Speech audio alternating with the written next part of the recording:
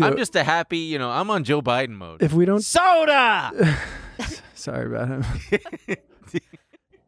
But this is not a beer, it's a water. It's not a beer, you guys. I think some beer got into Ben's. Wow, I can't believe you're drinking beer at 9 a.m. Jesus It has Christ. such a scary water can. A scary boy.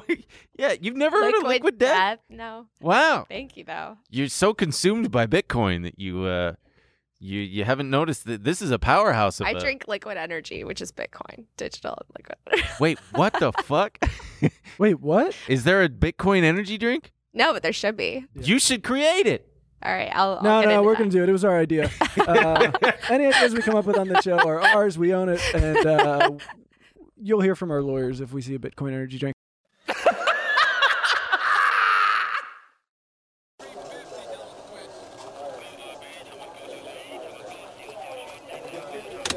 Apple shares are just getting hammered this morning. Every day they're pounding it. I'm not fucking leaving. Surprise.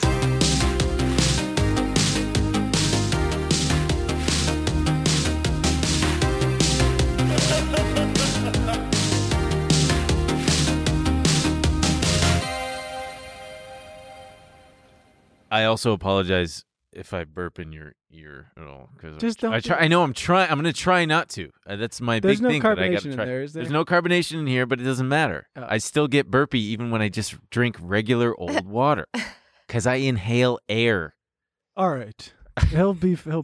Don't worry about it. Wait, are we started? Yeah. Why don't we baby. introduce our guest today? Go ahead. We've got Natalie Brunell, the host of Coin Stories, a Bitcoin educator. She's here to educate us on Bitcoin.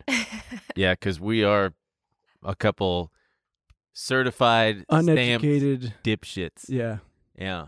A lot of our audience and commenters like to call me a no coin pussy, which is You're a no coiner. Wow. Here, let's get you just a little closer to the Sure. microphone. Sorry. Okay, so I thought you were going to say you're not a no coin pussy, but you just confirmed that I am a no coiner. Yeah. Oh, I'm Well, sad. she didn't call you the word. No. But you are, certainly. Not me, though. I have a whole Bitcoin. I have a You feeling. do. You're a whole coiner. Yeah, Oh, it's not a big deal. wow. Actually, I just sold 0.7 of it over Why? 24,000 because I had a nice little profit and I wanted to buy this other token that I heard.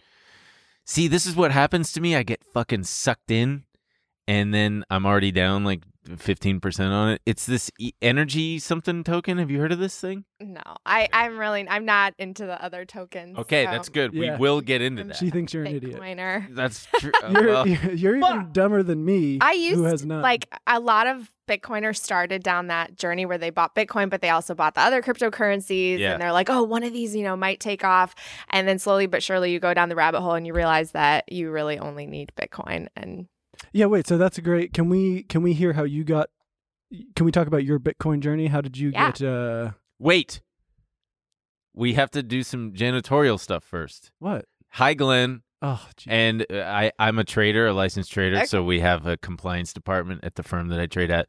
Please check the disclaimer. It's in the description box. You go click the little see more thing. Also, like, comment, subscribe, all that shit. Seemed Anyway. like something we could have added in post, but because we were kind of okay. Sorry. Go ahead. Could you please tell us about your Bitcoin journey? How you got started with it? yeah, sure. So I first heard about Bitcoin in 2017. I was working as a local news reporter in Sacramento, California, covering the state capitol and breaking news and investigative stories. But I had friends who lived in San Francisco. Because if you know anything about Sacramento, it's kind of a quieter city. And so a lot of people go to San Francisco for the weekends, which is what I did. I had a group of friends out there and they were talking about crypto. They had accounts on Coinbase. One of them, I don't know if you heard of Mt. Gox, but it was this exchange that people lost all of their Bitcoin. So one of the guys actually lost his Bitcoin on Mt. Gox and How much? 10 Bitcoin. Whoa. Yeah. Boom. That was over $500,000 at one point. Yeah. Yeah. So I became curious and I felt like, all of them worked in tech and so I thought, oh, this is like the new thing, and Silicon Valley seems to always be on the cutting edge of what's next. And so I thought I was essentially investing in like early Facebook or early Uber or whatnot. I didn't understand it. I thought it was a stock. I wish that I had taken the time to stop and really educate myself then, because it was like $3,000-$4,000 when I first heard about it. And I had I was always a saver, so I had a good chunk I could have put in there at the time. But that being said, I did buy some. I was curious enough that I bought. I was like, I'll just see what happens with this. It'll probably go to zero. It could probably be hacked because it's digital. And then it wasn't until 2 years later that I had a mentor that was constantly pushing me to read this book called The Bitcoin Standard. It's by Saifedean Ammous, who is brilliant. He's an economist and has an engineering background. And he's just, he basically goes over the history of money. It's kind of a misnomer title. I thought it was a computer programming or computer science book. It's actually a book about the history of money, the history of our financial system, and how Bitcoin kind of fixes some of the problems that have been created by our fiat system. So I read it. I was like, oh my gosh, this changed my whole perspective on the stories that I had been reporting on my own family's background, because my family was kind of a victim of the great financial crisis of 08-09, lost our house, everything. And I finally was like, oh my gosh, why didn't I learn about this in school? Why didn't I learn about what money printing is and the history of the Federal Reserve? And so I just dug deeper, started a podcast, and like now my whole life is Bitcoin. Wow. I find that stuff interesting, the fiat, the history of fiat kind of stuff. But those money guys, you know what type I'm talking about, the like fiat currency guys are such an interesting flavor of guy, because I was in New York a couple of years ago. Is this the Russian bathhouse story? Yes, I was in a Russian bathhouse with my roommate, and we're in this sauna, and I'm talking to him about, I think we were talking about crypto, and this guy from like in the shadows just goes, do you even know the history of fiat currency? And just proceeds to tell the entire sauna, unprovoked, nobody asked him. He spent like 20 minutes talking about how by design the dollar was meant to just go down in value over the years. And it's funny because those guys, like, you hear it and it makes sense, but at the same time, he's a kook. And you're like, I don't know if I believe what you're saying. But it is true. I mean, the printing of, man, it makes me want to get into like the whole Bitcoin as an inflation hedge, but we'll put a pin in that. So you were real fast. I'm curious. What was the news station you were? I was at the NBC affiliate up there. Ah, cool. Mm-hmm. What were the call letters? KCRA. KCRA. Yeah. Did you have like I'm Natalie Bruneau, this is KCRA. Yeah. What was your thing? It was like Channel 3. So KCRA News Channel. I think it was Channel 3. News Channel 3. Do you miss it at all? Being a reporter? Yeah. Well, I feel like I'm doing the best part of the job. I get to interview people and learn, but I don't get to cover all the tragedy. I feel like my job is way more positive now. I feel like I have more hope for the future, and I'm talking about something that can make hopefully things better and level the playing field economically for people. So I'm a lot more fulfilled now than when I was covering, mass shootings and fires and natural disasters and all of it. Yeah. You're also on the news all the time anyway. Yes. In a very You're on different Fox capacity. Business all the time. Yes. How's that? Is that cool? Yeah. I mean, I'm so grateful that they would call me and ask for my perspective on Bitcoin and what's happening with our economy. We got to get on there, man. We got to get on Fox Business. We're waiting for a call. Let them know we're available. If you, They're available. Yeah, please. guys. Talk to them. They're available. Wait, but can I ask what your kind of, what your belief in Bitcoin is exactly? I think, one of the most confusing things is that Bitcoin seems to be different things to different people. So some people are like, oh, it's a new currency. Some people are like, oh, no, it's just an underlying technology, or it's An inflation hedge. It's an inflation hedge. It's digital gold. Yeah. And, or it's just a speculative asset that I wanted to make some money off of. Like, Yeah. seems like that's how you were treating Like it. me, yeah. Or is it something else entirely to you? Yeah, no, I don't treat it like a trader. I see this as literally the future of money. I see it primarily for myself right now as a store of value, but I think as far as a medium of exchange where it's a global settlement network where you can send value from one part of the world to another at almost no cost, lightning speed, especially with the secondary layer. I think that's incredible. I think it's going to be transformative for billions of people around the world who don't have access to things like the S&P 500, but they do have access to maybe a phone phone and an internet connection. So I just think that Bitcoin could really solve a lot of the problems that have been created by a broken money system. And so for me, I think I was predisposed to appreciating Bitcoin because my family came to the US to pursue the American dream. They never wanted anything crazy. They just wanted to be part of the middle class. They wanted to be able to afford, a house for their kids, education, and a retirement, maybe one vacation a year. Where from? Poland. Ah, Yeah, Eastern Europe. Mm-hmm. You? And no. Okay, nobody's perfect. We normally don't just say Jew to people, so that's just for the future. I am, so I can ask that. No, I was raised Catholic. Yeah. Oh, cool. That's how Ben talks to women at bars. He walks up to them and says, "Jew." You got me there, pal. Sorry, continue. But so, and it's interesting because a lot of people from Eastern Europe can really appreciate something like Bitcoin because many of them grew up under communism, like my parents. And so the idea that you can have something that can't be confiscated by the government and something where you have total sovereignty and freedom over it, that's really powerful. So yeah, my family came here and worked really, really hard. And I think that there's this pattern, especially with immigrants, where you save in cash or you save in gold. You try to save in something like hard money, but you don't. My family never invested in stocks. And growing up in school, they don't teach you how to invest in the stock market and to try to get a property as soon as you can, so you can become a real estate investor. I just feel like financial literacy is really lacking. And just as they had finally kind of achieved the American dream when I was in high school, we were able to purchase a house, of course, get a mortgage.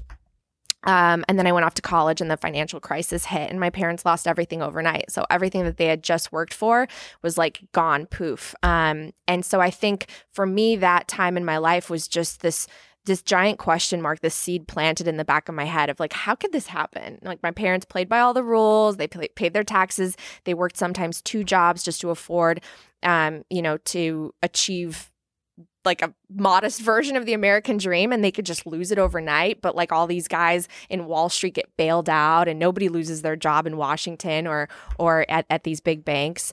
And so I just kind of felt wow, this system's kind of rigged. And this is supposed to be the country of opportunity, the country of freedom, the country where you can, the American dream espouses the idea that you can come from any background. And if you work hard and you're innovative and you persevere and you're a good person, you can achieve whatever you want. And I just felt that idea was sort of starting to lose hope. And then, I set off on 10 years as a reporter where I'm covering poverty increasing, homelessness, public corruption, all these things kind of manifesting within society on a micro level. And again, a lot of it related to money and the cost of living and people in my generation, millennials, feeling like they can't get by because they graduated into a recession and then can't catch up financially, can't afford a house, can't afford to pay off their loans. And so when I discovered Bitcoin, it was really this aha moment when I finally learned about it of oh, the reason why I've been reporting on all these problems, the reason that my family went through what they went through is because our financial system is so rigged against the average working person here in this country after decades. It's a country where money kind of pools at the top and doesn't trickle down. Yeah. And I think that a lot of people end up getting frustrated, and it eventually, as you debase the currency more, leads to these populist movements, which I see now politically, and I've covered politically as well. So can we talk about the because I feel like crypto people are very good at pointing out all the problems with our current system, and they're not wrong, right? It's full of we right. love to hate it. Right. Well, no, we don't. It's horrible. We hate to hate it. Sure. Yeah, you're right. And it sounds like everything that you're talking. Sorry, it sounds like everything that you're talking. Just real fast. Everything you're talking about is in the spirit of the creation of Bitcoin itself, the white paper. Go ahead. Correct. Right. So I'm with you on all that. But then can we talk practically about how Bitcoin starts to fix those things? When you talk about your family specifically, how can Bitcoin help them actually achieve the American dream in a way that works for them? Well, I just think it's about acquiring an asset that has a fixed supply that no one can ever manipulate or expand. And so for me, the two most important aspects about Bitcoin are its scarcity, the fact that you can't just print more of it when you want to or when you come into power. And the second is this idea of decentralization, which provides really the security for the network and makes it essentially a protocol akin to the internet, where it empowers you could be anyone in any part of the world and have access to it, which I think is really, really incredible. So so with those two things, just because I'm trying to get it, I want to become. You want to be I'm tired of being a no coin pussy. A loser. I'm sick of it. People spit on me on the street. They call me names. But so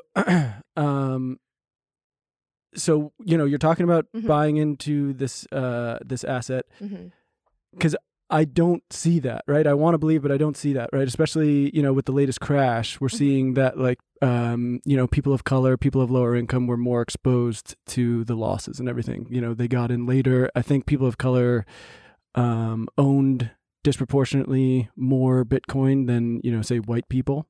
So it seems like, because it sounds like a lot of them, have been left behind by the traditional financial system that we've built already, right? And no one can argue against that. And so, they don't want it to happen again, right? And now people they're being invited in by the crypto community, like we need more and more people to buy into this. And now the crash hits and they're left out in the dust. So,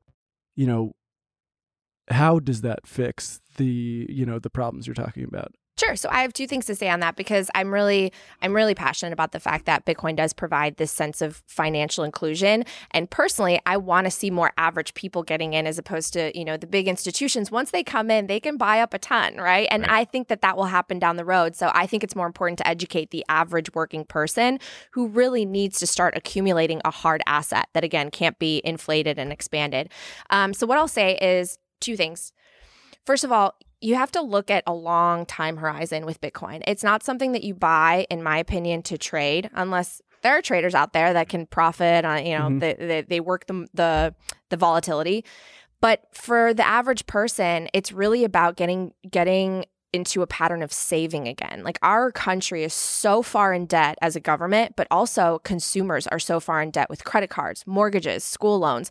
This is really about putting your money in a place where hopefully 10 years from now, it will have gone up in value due to its fixed supply and the fact that more and more people are adopting it as a technology network. So you can't judge Bitcoin by short-term volatility.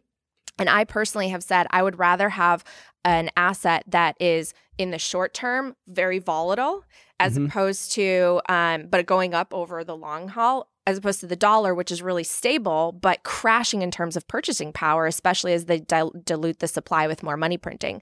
So first of all, there's that. Like, you have to kind of zoom out and make sure that you're thinking about this as a long-term investment. And going along with that, Wait, but just to be clear, it's not necessarily like this new system. It's a speculative asset that, like, you want to buy into and hold on to long-term and hope it goes up. I mean, I don't believe that it's a speculative asset. I believe it's a store of value. But there are people that speculate on it, I'm sure. But so part of the, part of the way for, lower income people to get into the middle class through Bitcoin is to get in and hold and hope that is worth a lot more. Yeah, because here's the thing too. We are in a bear market, but everything tanked. I mean, if you own stocks, some of them did far worse than Bitcoin. Wasn't part of the value of it that you're like, we're depegged from, we're not pegged to that. We're our own thing. I think that Bitcoin will eventually uncouple, but it has been really correlated. So as money printing expands, as equities go up, Bitcoin has been very, very correlated. And we have to be honest with that, because Bitcoin has really only existed in a QE, a quantitative easing environment, since it was born in the last financial crisis. So it's benefited from, liquidity in the markets overall. But I do think that in the future, it's going to decouple. And when you zoom out and you see the performance of the asset over the long term, you see that it has outperformed every stock index. A lot of the big tech, stocks that people invest in, like the Teslas, the Facebooks, the Amazons, it's outperformed the precious metals. It's outperformed many of the commodities over the long time horizon. And so again, it's like, it's not something that you invest in and then a year from now you want to pull it out to buy a house. This is like your 4, 5, 10-year savings technology. And that's invest really how I now, see it. pull it and, out in 10 and years. hold. Yes, that's how I see it. Like what I put into Bitcoin and I dollar cost average, I see that as what I'm accumulating for my future, for my family, for my future kids. Like, it's not something that I plan to sell in the next 1 to 4 years. Okay, so this system seems very simple. Put in money now Set it and forget it. and then get out in Yeah. 10 years. Time in the market, because not timing the market. I thought there was more of this like global financial system we're changing. It's may I? Two things. What was attractive to me what really finally changed it for me was actually an interview with Michael Saylor. Yes. It wasn't with you. I don't remember where it was, and it really fucks me up that I didn't consider this sooner, but the limited supply. Mhm. There's 21 million Bitcoins 21 that will million, ever be and mined. it's all there will ever be. And there's like 1 million that have been lost or whatever. Mhm. But that's what got me. Sorry, I need to put on the. I need to protect my man here, pussy. All right, shut up for a minute. The fact that there are only, let's just call it 20 million Bitcoin, Sure. and the fact that it is exposed, or that the whole world has a chance to buy into this shit. Yes. That's what got me is just the scarcity alone. Mhm. Almost, and it's kind of fucked up because it's like the scarcity alone is kind of what gives it value. Mhm. But then also, I think if correct me if I'm wrong here, but it seems like what you're saying is not necessarily to cash out at a later date, but just that will be its own purchasing thing. Like you will use 0.0001 Bitcoin to buy Satoshis. Yeah, come on, You'll man. use a car or Satoshis. something. Yeah. And it's not necessarily like I'm going to hold it now to convert it back to dollars. Sure, you might be able to, or you might need to, or whatever. But it sounds like the hope is that eventually the technology will continue to advance. Mm-hmm. The acceptance in society and culture will advance in such a way that it'll be as ubiquitous as using a credit card. Correct. Okay, Yeah, so and but I what about really all- do believe that. What about all the people who don't get in now and they get in 10 years from now and all their money is kind of worth way less than everybody's? That's what sucks. Well, see, I view it very differently, and I think that having a money that has a finite fixed supply is actually one of the things that could create a more egalitarian society. Because again, if you have a fixed supply and the people at the top of we live in a society where there's people at the top, right, making financial decisions, and many of them are not elected. Like the Federal Reserve, we're not electing these guys, but yet they sit and they decide what the interest rates are going to be, and how much bonds are going to be purchased. And so it really manipulates and distorts everything, because the people who have the first access to the capital are the people at the top, the big corporations, the people who are already wealthy, the people closest to the money printer. That's the Cantillon effect. But if you have a fixed supply where just at the drop of a hat, you can, you wouldn't be able to expand it. Well, Bitcoin has to be sold because people have to be productive and function within society, and goods and services have to be exchanged. So the Bitcoin will eventually spread out to more and more people. And because Bitcoin is infinitely divisible, you can have 100 million Satoshis in a Bitcoin. That means that I think that there could be a future where people are just transacting in Satoshis, and Bitcoin, like as one coin, is rarely transacted. And I mean, infinity divided by 21 million is something that we say in the Bitcoin community, because, if a Bitcoin is worth a ton, let's say it's worth like $1 million. Well, let's say it's worth even more than that. Let's say the whole Yeah. world goes on the Dream Bitcoin big. standard.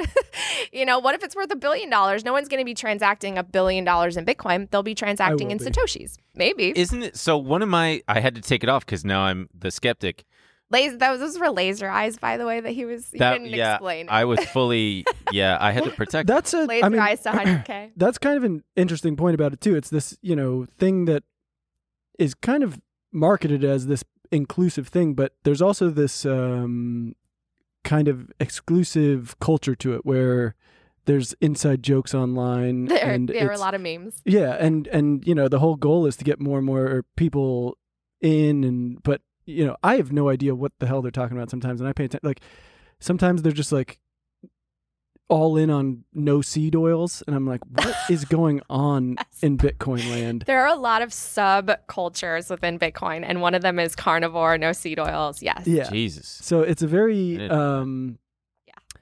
a very weird culture. I think it's actually really incredible, and it sparks a lot of curiosity and knowledge gathering, because one of the reasons why there's a movement in that is when you study fiat and the history of money, you see how much it's corrupted our food industry and our nutrition, especially in the U.S., where we have such high rates of obesity and heart disease and diabetes and all of it. And then you link it back to how our food has been transformed by where money has pooled within corporations and what incentives have been created by Washington and some of these government agencies. And then you're like, oh my God, we've been eating so unhealthy. Look at a picture of a beach in the 1970s. Everybody's skinny, and people were still eating like at McDonald's and stuff, but the fries were made in tallow instead of seed oils. And like, there's all these little things you learn about, which I think are sometimes cool. Hearing you guys talk, I'm like, oh, you guys just don't like capitalism. No, that's what we want is capitalism. Okay. But like, we don't have capitalism in our country anymore. That's like what this whole movement is actually about. What do we have in this country? Crony capitalism or creditism. I actually said this on my Fox hit yesterday. I was talking about the fact that there was an article that the anchor mentioned that was linking the Nixon decision to close the gold window and decouple us from the gold standard in 1971, the anniversary just passed on August 15th, to the rise of cryptocurrencies decades later. And I agreed with him, and we talk about that moment a lot, because it was when that tie was severed, where our money was actually backed by something, where you could, at one point we had banknotes that said you could exchange this for a certain amount of gold. All of a sudden, it turned into this money printing bonanza, and what I refer to and what some books refer to as creditism, where basically you're just constantly expanding the money supply, going further and further into debt. And that leads to a lot of immediate growth and prosperity, right? Because if you print a bunch of money to create whatever it is, pay for programs, finance different projects, there's this illusion of wealth, and it's kind of like a drug addict getting high.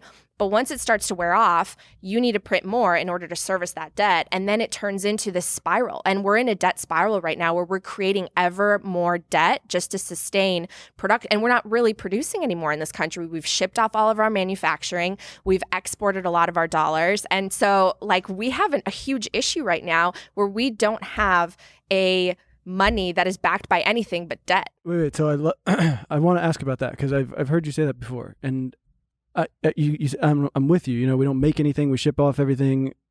How does Bitcoin? Can we talk about that practically? Like, how does Bitcoin get us back to producing in America, if at all? Well, so I believe that if people have capitalism is about accumulating capital and savings. It's not about going into debt. Right now, we have a system where we just go into debt. We're all consumers, and we're all basically a lot of the richest people probably have negative balances, right? Because they take out so much debt and then they purchase things, Sure. but so it's just revolving credit. It's this credit spiral. Well, how do you pay off that debt? We can't get it from tax dollars because we don't have enough of a tax base. So we have to get it from somewhere, so we just create more debt. So the idea of Bitcoin is a system based on savings and accumulation of a hard asset as opposed to debt. Like, Bitcoin's not a debt system. It's not a credit system. But so how does that fix those things of, shipping off all our jobs and producing here? I would argue that if people were able to work jobs where they could afford to live, then you would have more economic productivity, more opportunity. And I think this is going to happen globally. I don't know if there's a way to save necessarily unless the US, I think, adopts the Bitcoin standard before everywhere else and like accumulates a bunch of Bitcoin. I don't know if we can maintain the superiority of being the global superpower that we have enjoyed the prerogative of for so long. I think for the average person, being able to accumulate something that will go up in value will be beneficial to be able to plan for your future and afford the things that you want to. So we're not necessarily talking about like bringing jobs back to the country. We're talking about just again investing in something that will be worth more later. Exactly. So if you invest in something that's going to be worth later. Jobs here. I think that it's going to be we're going to have an economy that is going to be based on something that can't be manipulated, can't be expanded. So you are judged by essentially the innovation, the goods and services that you provide, your actual labor, and then what you make will go up in value as opposed to decreasing in purchasing power. I mean, at the end of the day, right now, people are working harder and harder for less and less. It's like the road to serfdom. People are going to their jobs and everything's getting more and more expensive around them because of our system of money printing, which makes asset bubbles, right? Within real estate, within equities. People can't afford it. Young people are growing up. They can't afford to like get into the system. They feel left behind. I think a lot of them are looking at crypto as an equalizer. So now we have this fixed supply, a hard asset in digital format where you can transmit one Bitcoin from the US to Singapore within, a couple seconds at no money. That's, I mean, how is that not incredibly empowering for being able to achieve wealth and achieve kind of a sense of, opportunity? One thing that I am concerned about, excuse me, is I know when you say manipulation, you mean like the digital asset itself, but my concern has been the Elon Musks, the people, the whales who can just dump a ton of their supply on the market and then cause, flash crashes. That's the shit that still, because I was a victim of that. I had a fuck ton of Litecoin years ago, and Charlie, what's his name? Charlie Lee tweeted just at like 9 a.m., I sold all my Litecoin. I think that it's overvalued and that's it. And it caused it to drop like 60% in an hour. And I was taking a shower, jerking off or something. And I come back and where'd all my fucking money go? Because and I tweeted him and I was like, cool, man. Thanks so much for, saying what you thought. But I feel like that's at once, it's a pro and a con where because it's so decentralized and because there's no governing body and because there's no SEC to like keep that kind of shit in check, it's like you live by the sword, you die by the sword kind of thing. Is that what I'm looking for? I don't know. Where it's like it's great, but then also there is that other side to it that can be really fucking tragic. So I'm wondering what you think are some of the pitfalls of Bitcoin. Well, just to respond to that though, you're right. A big whale right now can move the market, but that's because Bitcoin is so tiny when it comes to the overall supply of assets in this world, right. Which, there's equities, there's real estate, there's gold has a $10 trillion market cap. And so if we just even take a chunk of gold, that would mean Bitcoin rises significantly in value. But because it's so young, it's going through that monetization process and it's going to be very volatile because big whales can move the market. Right. Again, if you look at it as a long-term investment where you put it in and you're not worried about what it is in the short term, you're worried about what it's going to be in 4, 5, 10 years, then those short-term, drops like right now we're having should actually excite you in the sense that you can accumulate more than you could have, a couple weeks or a couple months ago. Right. So I would say the drawbacks are just we are very, very early. And there's going to be a lot of volatility. There's going to be more bear markets. I see a future where we eventually ascend to 6 figures. Maybe we get to 200,000 and we crash down to 100,000. I mean, how intense will that be, right? It'd be pretty intense from a 0.3 Bitcoin, man. Especially for the people who bought in at 200. Yeah, that's the thing. It's like, God. It's volatile. Yeah, it's early. It's early. So I think that people, again, I'm not someone who can make a judgment call on what an average family in the US or anywhere in the world, what their risk tolerance is. For me, it's like if you think that there's a 1% chance that Bitcoin could survive, that it could be this savings technology because of its decentralization, its scarcity, then put 1% of your portfolio in it. If you think there's a 5% chance, put 5% in it. Like I went from almost nothing to 5% to 10% to 50% to over 50. Like I am all in on this thing because I believe in it so much. So do you buy Bitcoin like daily? Every day. Every day? Yeah, I have every day I dollar cost average. Jesus Christ. Why not do like weekly or something? Because actually I've read that when you average it out over the year, people who dollar cost average every day, a smaller amount that they would have maybe, added together and done on a Saturday or Sunday or whatever, you actually end up getting a lower price at the end of the year, a lower dollar cost average price. Interesting. What brokerage do you use? Swan Bitcoin. Swan Bitcoin? Yeah. Never heard of it. You wouldn't know it. Shut up, dude. I use Coinbase Pro, and then I transferred it all offline There on you go, Ledger. Swan. Yeah. Oh, Swan. You can head to swan.com/Natalie Brunell and get $10 in Bitcoin. Oh my God. Here. No, but I actually bank there. I do. You do? I actually bank there. Yeah, I really do. I like it because it's Bitcoin only, so you can't get any other coin on there. And they can store it for you, or you can withdraw it to cold storage, which I do. Okay. So I want to talk a little bit about Mr. Elon Musk, because you've tweeted about him before. Like, what? So, because to me, he's a shithead to try to make himself the main character of yet another thing like Bitcoin. And now he's like Mr. Bitcoin. And now he can move markets with a single tweet. Maybe not so much anymore because, the days of Doge and whatnot has kind of faded. But yeah, what are your thoughts? I guess it kind of dovetails into what we were just talking about with the whales, which is a drawback. But I get what you're saying, that over time, the hope is that it'll be dispersed amongst more people. But like, I'm just... Ben, did you have a question? Or I don't know. I'm just kind of talking it out. I'm trying to figure it out. So, I mean, can we talk about the whales a little bit? Because the whole decentralization thing is one of its biggest draws, right? But isn't Bitcoin even more controlled by big investors than, traditional financial systems? So again, I would argue that it's moving us more toward an egalitarian society, even though currently it is. Well, right now, big whales can move the market, right? So there are few people that have a ton of Bitcoin. But here's the thing: when you look at the fiat,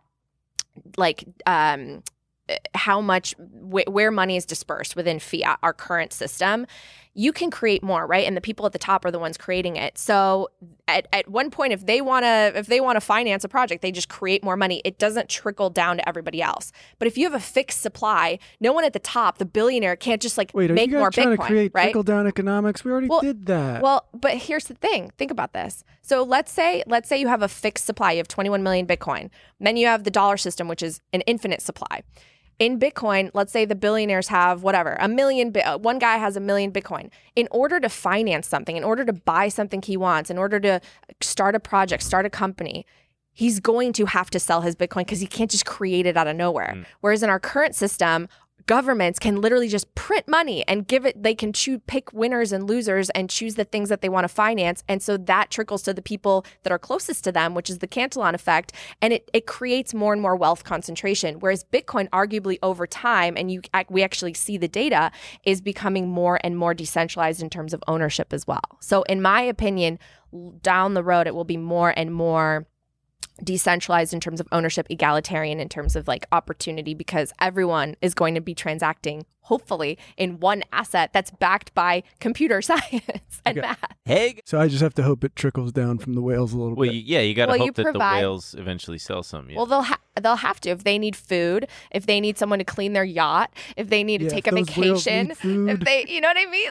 It's just, again, a fixed supply. I think we're scared of the word deflation because we haven't had a system that allows for deflation and technology. There's a great author in the space. I highly recommend everyone read the book The Price of Tomorrow by Jeff Booth. It's not even a Bitcoin book. It's just literally about how we have two systems that are converging right now. We have technology, which is taking over, and we're going to have more technological advancements, AI, computers taking over jobs, which is inherently deflationary. Things are becoming cheaper and cheaper over time. But because of our system of money printing and how much the government intervenes with money, we have assets that keep ballooning. We have real estate that has to keep going up and up, and a stock market that keeps going up. Those worlds can't, they don't match. At some point, we are going to turn into basically a society where it's this many people at the top, everybody else is poor, and we have communism or Marxism. It doesn't work long term. So if can you explain? So you're talking about it being split up into Satoshis and everything, right? How is that different than money printing? If we can just constantly split. Because it's not. It's essentially a $100 bill is worth 100 US $1 bills. So it's Sure. So that's you're not creating more Bitcoin. You're just one Bitcoin equals 100 million Satoshi. Yeah, you're not expanding the supply at all. You're just and that's dividing it. never It's gonna change? infinitely divisible. It's never going to change. The The amount supply of is fixed. Satoshis? The amount of Bitcoin, and so the amount of Satoshis. I mean, you can just divide small. I mean, I don't know if they're going to create a less than one Satoshi, like half a Satoshi will have a name. I don't know. But like couldn't- right now. But wouldn't there be a situation where we would need it to split even further if this is our currency? Possibly, but that would mean again you're taking $1 and that's 4 quarters or 2 quarters. For, Right, but if a dollar's now worth 50 cents because we need more than them. you're not creating more though. Yeah, but You're you're just splitting dividing. them. I think You're what just you're trying to dividing. say is like You're- if Bitcoin eventually gets to 1 billion, one Satoshi might, at the lowest level, might be worth Yeah. $10. Yes. No, that's not what I'm saying. Oh. I'm saying if you have to split it even further Mm-hmm. to accommodate it being used as a currency, Yeah. it's worth less. You're devaluing it. No, you're not devaluing. You're just dividing. You're literally just taking a division of it. It's a fraction of a coin. Okay. Maybe I know. I think I know what you're saying. Like, let's say if I want to transact, if I want to buy a candy bar, Yeah. the value of Bitcoin is too high. Right. The lowest Right. denomination would be $10. Say Right. that is an issue, but so then that begs the question: who is in charge of this shit? Like, who? When they talk about like the Bitcoin fork and it's all code, man. yeah, but like, who runs the Bitcoin Foundation that makes these decisions? So that's what's great about it. There is no Bitcoin Foundation. Your question is akin to who's in charge of the internet. Like who's in charge of the internet? Who's in charge of Well, the the internet? Chinese government can completely block people from accessing things. Right. And so in China, you can shut it down, but like does that mean that the internet around the world goes down? No. And so as long as you have an internet connection, or a satellite, because they have satellites that are now mining Bitcoin. The network is operating in the same way that the internet does. There's no CEO, there's no headquarters, there's no country, there's no nationality, there's no board of governors, there is no governance. It's rules without rulers. It's amazing. Wouldn't But it be is- cool if you found out we were Satoshi and we were like, That would after be- this, we That were would like, be so you cool. did a good job. You get to go to Bitcoin heaven. Bitcoin heaven? Well, isn't that amazing too? How like you don't have someone that you can look to for anything. I think there's so much providence in the fact that the creator disappeared and doesn't exist. I don't think it is cool.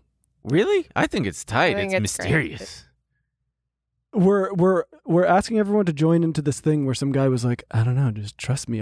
Maybe I don't even exist. And it's like, You don't have to trust him. That's what's great. You don't trust anybody. It's a trustless system. It's just math and code, and it's open source for Wait, everyone but to see. so who? When they talk about working on the Bitcoin fork, is it just a bunch of nerds like on GitHub coordinating? Like who is implementing changes? So there are core developers. Right. There are people who are programming, but they have to suggest changes, and then there has to be a consensus. So all of the miners basically have to agree to something. So there are updates that constantly happen, but there's never been a time where Bitcoin, the network, has been hacked. There's never been a time where it's been compromised. I mean, it's truly over the 13 years it has operated perfectly, even in very hectic times like a country completely mining and shutting down half of the hash rate. And block by block, every 10 minutes, Bitcoin does what it does. It's just incredible. So like if I own a stock and there's a proxy vote for, a split, say, I automatically, my broker gets I get the information sent to me and I'm asked to vote. Is there any kind of governing body that does that with the miners? Like who coordinates that? When if someone suggests a change, who disseminates hey, here's what we're voting on. Hey, all miners, we need to get together. Well, so it's a distributed ledger. So everything is broadcast simultaneously. And I'm not a mining expert because I don't do computer science myself. So I'm not the best person to ask about that specific area of working on developments like the Taro update and things like that. You guys should bring an expert on for that. But what it is essentially it's a network that broadcasts across the whole world. We have nodes. We have about 10,000 nodes, I think, around the world that are completely decentralized in all these different countries. And so the changes are happening simultaneously everywhere. Everyone can see the updated blockchain. Everyone has a copy of it that they're running on if they have a node. And so those changes are proposed, and in real time, decisions can be made. That's So. the shit that hurts me and confuses me, and it gets really complicated. Yeah. And it intimidates. That's even though I have some. So I have some just speculative, and just in case you guys are right, I'm like, I might as well have some just because you never fucking know. Because I've been wrong this whole time. I remember when it first came out, and it was like $20, and I thought, oh, this is stupid. Right. And then when it was $100, I thought, fuck. Well, this is still stupid. And then you see some jerk off from high school bought a Ferrari, and you're like, you motherfucker. Yeah, and I mean, I think that there is something to be said for the fact that it does keep making a higher low, and it's like the floor is moving ever higher. But there's one thing on here that I wanted to talk about. So like when you say that the government can't seize it, it's like true but not, because like the Canadian government, didn't they seize some of the trucker convoys' Bitcoin? So here, that's an important point because Bitcoin, the network, is a trustless system, right? And so if you take custody of your Bitcoin, I can have it on a cold storage wallet, which is essentially like a hard drive if you're not familiar with cold storage, and no one has access to that. The only person that has access to that is whoever has the keys. So hopefully that might be me, maybe a family member, but the government doesn't have access to that. What the government is trying to do, which should scare people, especially in a world where they're going to move towards central bank digital currencies, is the fact that they can basically tell a bank, hey, freeze this person's account. Coinbase. And so an exchange is essentially an online bank. It's a third party. You are trusting them with your Bitcoin. You're introducing a third party and trust into the mix. And if they have a relationship with the government, there's a potential that you might not be able to access your Bitcoin. And so again, that's why there's this really big movement within Bitcoin and crypto at large to just take self-custody and become your own bank and become sovereign over your assets. So buy it with, so where those truckers fucked up is keeping their Bitcoin in a bank and not moving it to cold storage like I did. Or on an exchange, right? Yeah. Yeah, and then the Like crypto Mt. Gox. exchanges are trying to fight that, because they don't want the government to be involved in that way. But for sure, there's going to be battles ahead, and I do think that more countries will do a central bank digital currency like China is. Yeah. And again, it's going to make Bitcoin look really good because that's going to be money that the government can't program and just take away from you. How do you reconcile, like a lot of Bitcoin bulls? Like there's this one guy that the acid dealer guy, who sold me acid. You could have gathered as much. He gets really excited whenever there's like institutions that are partaking and getting involved, but that seems to be at odds with the spirit of like the libertarian heart of Bitcoin. So I wonder how you reconcile that of like having big institutions like BlackRock or JP Morgan sort of validate it and participate in it, but it's also those are the very institutions that you're sort of rebelling against. Yeah, and that's a great point. I see both sides. So on the one hand, that's why I mentioned I want to get the average person, the retail investor, educated about this so that they start allocating and dollar cost averaging and getting satoshis. But at the same time, these big institutions, they legitimize things. They allow for on-ramps. They make it so that people do take this space seriously. And we've had amazing CEOs like Michael Saylor come in and actually become fantastic spokespeople for what this is and the potential of it. So, on the one hand, it's good for more adoption. On the other hand, you're absolutely right. Bitcoin is about like the average working person having a shot and kind of debanking the bank. Like we have this saying, right? You're banking the unbanked, but also people say like keeping people unbanked, like get the banks out of it because they have too much power and they're just like married to Washington. But are you banking the unbanked? Like, because you said you can't really use it as your everyday currency, right? It's too volatile and everything like that. So if you put your money in it, it's really just this thing you're parking for 10 years and hoping things go well. Well, it's both. I mean, I've visited some countries, and in the emerging and developing world, Bitcoin actually has been used more as a medium of exchange. And there are some incredible stories out there. Like I recently went to the Oslo Freedom Forum where people come in from all these different countries. Many of them are dissidents. They have faced terrible situations, even imprisonment due to oppressive government, authoritarianism. And they've used Bitcoin as a human rights tool and the ability to escape. In Afghanistan, I interviewed a woman on my podcast, Roya Mahbub, who was one of the first female tech CEOs in Afghanistan. She's been paying women in Bitcoin since about 2013. A lot of them have been able to save, accumulate real wealth for their families. Some of them have been able to escape really horrible marriages because in Afghanistan, you can't have a bank account as a woman without a male's permission and oversight. And so it's allowed for financial freedom for many women there that she's worked with. And she helped people escape when the Taliban took over. People were transacting in Bitcoin because there was a run on the banks. People couldn't access their money, but they used Bitcoin in order to get a ride to get out of the country. The same thing has been happening in Ukraine. I met some amazing people who are working with refugees, and they can't carry a bunch of gold bullion across the border, but they can take their Bitcoin because it's a seed phrase, a password in your head, or a small cold storage wallet. And people have been able to escape Ukraine using Bitcoin or get help, get financial aid through Bitcoin. So those kinds of stories are incredible because it's being used in real time as a medium of exchange and as something to exchange and transact value anywhere in the world quickly and efficiently without the eyes of the government or a middleman being involved. And I think that will increase the more that adoption increases. Yeah, I think that's a great part of it. I mean, there's so much middlemaning in sending money and stuff. It's so expensive. Yeah. And so I think it's great for that. And it's like there are a lot of pros and cons to this. The cons being the volatility in the short term. The cons being that it inescapably feels like a pyramid scheme kind of. And then it doesn't help that you've got all the shysters and the altcoins, the thousands. But she doesn't do any of the altcoins. Right. But it's part of the crypto community. And I feel like, what are your thoughts on that? Do you feel like it taints, it does harm? I just see Bitcoin so different from crypto, and they're always lumped in the same umbrella. And it's one of my frustrations. Like when I go on TV, they'll have all the tickers, right? They'll have Bitcoin and a couple of the other coins, and I'm talking about things that are so different. Like I'm talking about solutions and problems that these other tokens can't fix and aren't trying to fix, right? They're trying to do other things in the tech space. I just don't want people to lose their money, especially young people that are trying to get ahead and using crypto as a means to try to finally afford the ability to get a house or, pay off their school debt or, start a family. I don't want them going to the casino essentially, because that's what I see a lot of these tokens as. And you can look back over the years, which coins are still in existence. Some of them a lot of them go to zero.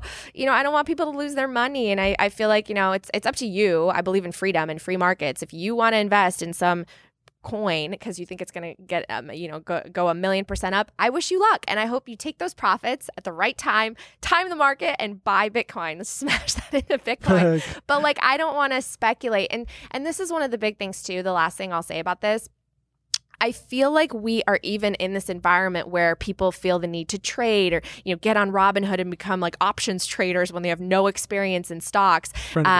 It's because we've financialized everything to the point where you can't put your money in the bank. We don't have a safe store of value where you could just set it and forget it, take your money that you earned in whatever job, being an accountant, a doctor, a podcast host, whatever, put it in the bank and watch it go up in value or at least maintain its value over time. You literally have to risk it. You have to become a real estate investor. You have to become a stock trader. You have to go into crypto. And it's everyone's so desperate to try to hold on to the value of their money or get rich through these schemes. Yeah. And that's sad. What if we had a money that you couldn't inflate, so the value just went up over time and you didn't have to worry so much? You could literally just stocks, cool. If I want equity in a company, I'll invest because I believe in that company, not because there's a bunch of easy money going in and the company's buying their stock back and the stock's going up even though the company's worthless. It's half our companies are zombie companies. We don't have to live in a world like that.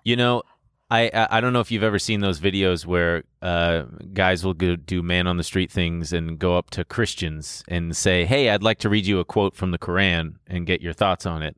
But then they actually read them a Bible quote and the guy will, they'll be like, oh yeah, that's terrible. They shouldn't. And he's like, I'm actually reading from the Bible. What reminds me of that is I feel like you could describe the stock market and be like, hey, I'm describing Bitcoin. What if you could put your money in something that's very questionable and run by shady figures and subject to all kinds of manipulation and stuff? Because as much as I like to think that having a government oversight is great. Look at what just happened with, I don't know if you saw this HKD stock that went from, it was this Hong Kong-based IPO that went from like $20 to fucking 2,000. It's like our system is also, the supposedly safe one is also rife with corruption and... Yeah, but I have to say, I hate What? that.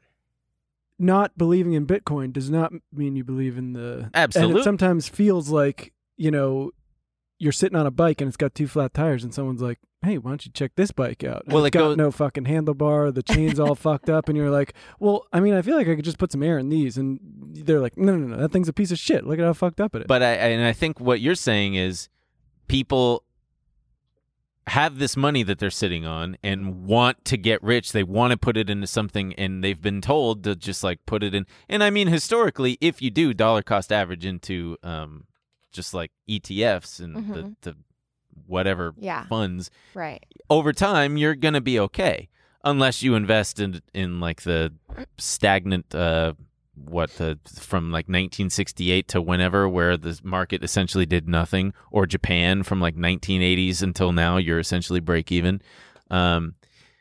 Yeah, I see what you're saying, and I mean, fuck. Well, it's a huge issue, right? Because Yeah. a lot of these companies, and a lot of them have been driven by, technology. They had really easy access to capital because when the government's just printing money and we have these like this quantitative easing environment, it's very easy for these companies to get valued at a lot of money, even though they're not producing a lot or generating revenue. But you get to a certain point where that's really not sustainable, and these stocks get so overvalued, and it's a bubble, and the executives have cashed out on their stock buybacks. And so now, how does the average person get into the stock market, especially young people that are trying to accumulate assets? It's really increasingly difficult. It again like creates this divide of the haves and the have-nots, and it balloons our wealth inequality. It destroys the middle class and the average laborer whose dollars are just losing purchasing power.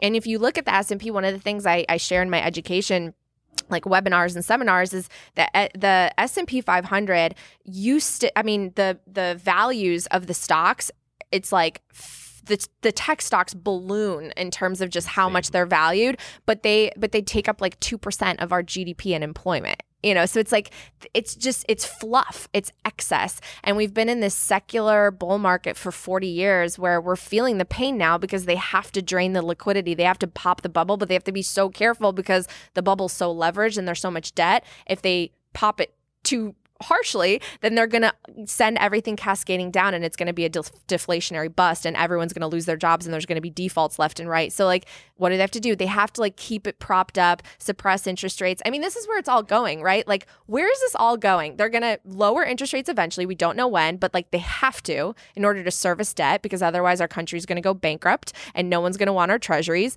And the equities will again go up again. We're going to create a bigger balloon. It's going to create more wealth concentration. Like, what's the end game? It's Like, called what's a the soft end point? landing, That's called Natalie. so my They soft put it all in landing. Bitcoin. My soft landing is Bitcoin. That's exactly what Bitcoin is. That's perfect. That's what my next tweet's going to be. Bitcoin is your soft landing for when this fiat system comes crashing down and the bubble finally bursts and the music stops playing, because Russia and China are already like, yo, you guys are printing too much. We don't trust it. We're going to store a bunch of gold. We're going to create our own digital currencies and our own SWIFT networks. Where is this going, people? Just think about like 10, 20, 100 years down the road. And the Impossible. only thing I can count on is math and Bitcoin. Yeah, the ocean is boiling. It's 100 years from now. Your Bitcoin skyrocketed. You have beachfront property in Ohio. No, wait, that's actually a great. I do want to make sure we don't miss this point, because I got to know: is this real, or is this just FUD? We've all seen the New Yorker story last year about how Bitcoin and crypto are destroying the I'm environment, gonna right? fucking zap you, dude. Keep them on, and but then I can't really get a real, because crypto people are like, this is all bullshit, they don't understand, whatever. But they have these fun graphics and facts that you see tweeted out about how crypto uses more energy than Finland or something like that. So what's the deal there? Yeah, so this is actually an area where I'm spending a lot of time studying. I'm reading a book called Fossil Future by Alex Epstein, which I recommend to people.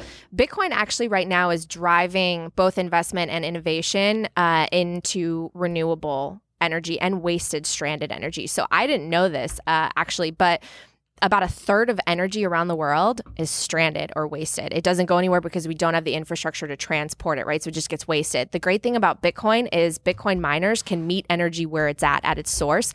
And so they can actually capture energy that would have been stranded. And one of the things that they capture is methane, which is actually 4 times worse for the environment than carbon dioxide.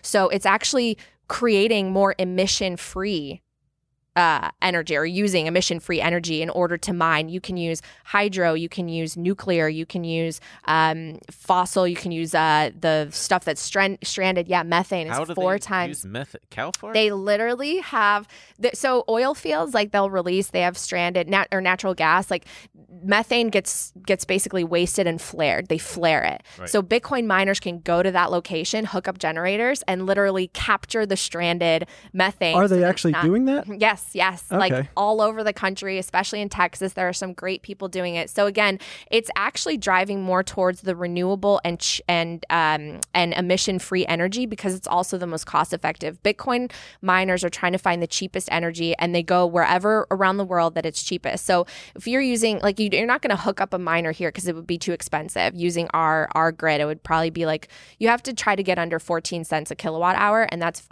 almost impossible in places that are urban, like LA. They try to go to places where it's cheaper. They try to find stranded energy. They use solar, they use wind, they use all these renewable sources. They use volcanoes in El Salvador. It's really incredible. There is so much FUD, and I think that people should be very careful with what they're hearing about these ESG narratives, because a lot of it is just be careful about the ESG narrative. Yeah, once again, it's like sending money to these big corporations.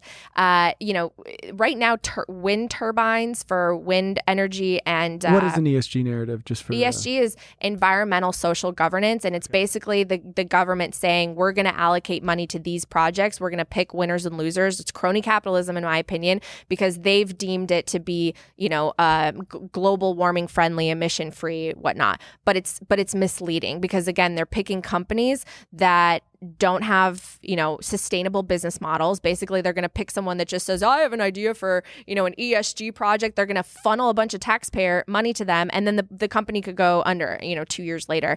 And the thing is we don't have right now the technology to go emission free as quickly as they're claiming to do by 2030, is what I think Kamala Harris said last. We literally don't have the technology infrastructure around the world. Renewable energy makes up for 3% of energy. Everything else right now is a mix of fossil and different types. We've demonetized nuclear, which is emission free, but for whatever reason, there's been so much FUD that it's dangerous, radiation. And also, there are also 3 billion people around the world who have no access to electricity. So you're going to say that those people who don't have access to cheap fossil fuels, now somehow we're going to get wind and solar to all of them? Like, it's literally impossible. And there are so many people, politicians out there with no climate, science, or energy background that are speaking things that are impossible. So you just have to be careful. But that being said, Bitcoin is actually helping renewable energy. So it may be more energy expensive, but they're investing more into renewable. Right. And so this is the question you have to ask, right? Is energy consumption bad if there's no emissions?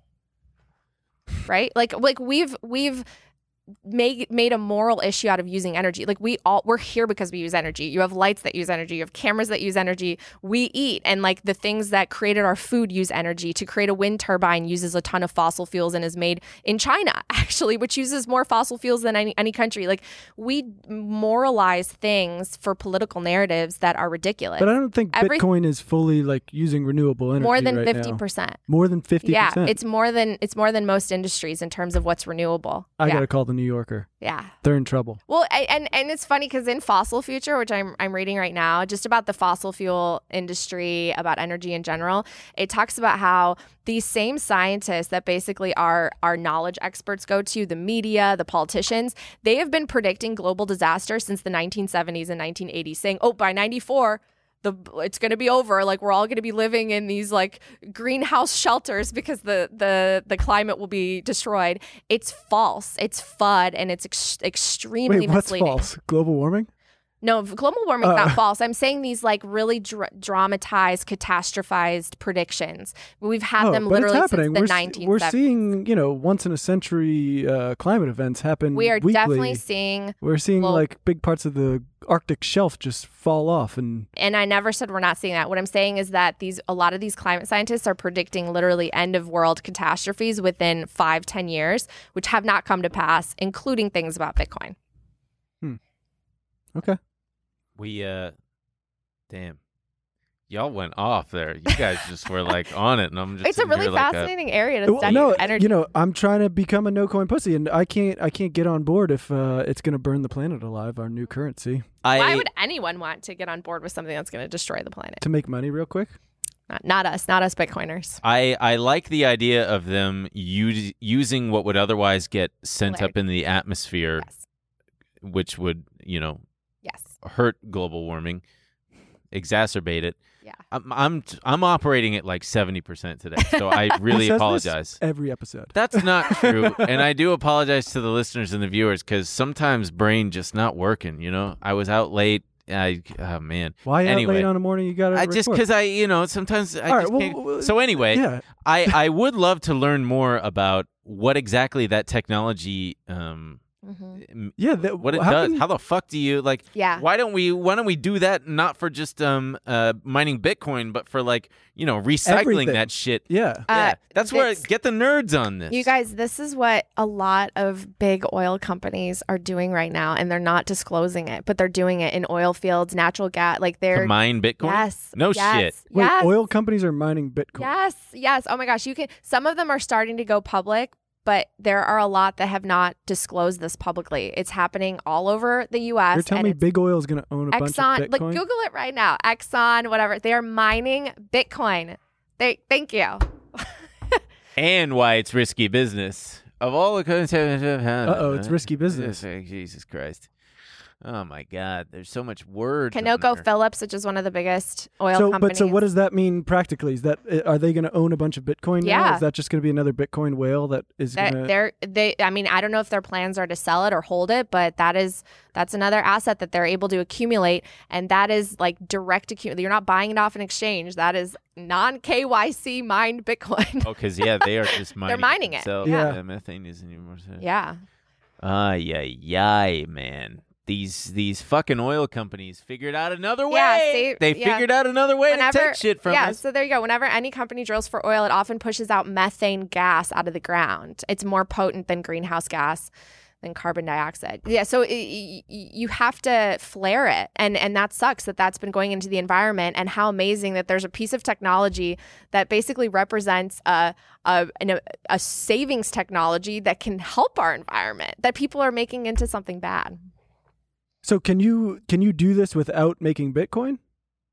Can you flare it without making Bitcoin? Can you? Well, can that's you- what they do. Can They you do flare it. methane But capture? no, they have no use for that energy. It just gets flared and wasted because there's no buyer for it. So essentially, Bitcoin. That's what Bitcoin miners come in as a buyer of that. They're taking that which would have otherwise been wasted and flared, and they're using it. They're transforming it into digital energy, as Michael Saylor said. Yeah, because I wonder how otherwise, what other utility there would be for it. Like, what other Exactly. What is fucking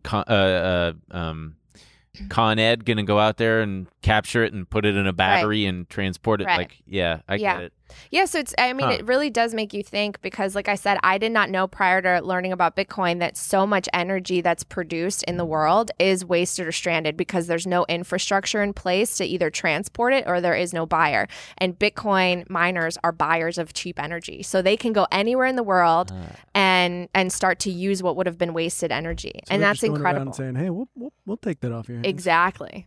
Yeah. Take that stinky And the gas. cheaper it is, the more money they'll make on the mining as Bitcoin goes up in price. So it's really incredible. It's gonna transform, I believe, our energy industries. I apologize in advance for this, but they should just I hope he doesn't say it. feed me I a don't bunch want of to say beans it. and plug it right into my ass.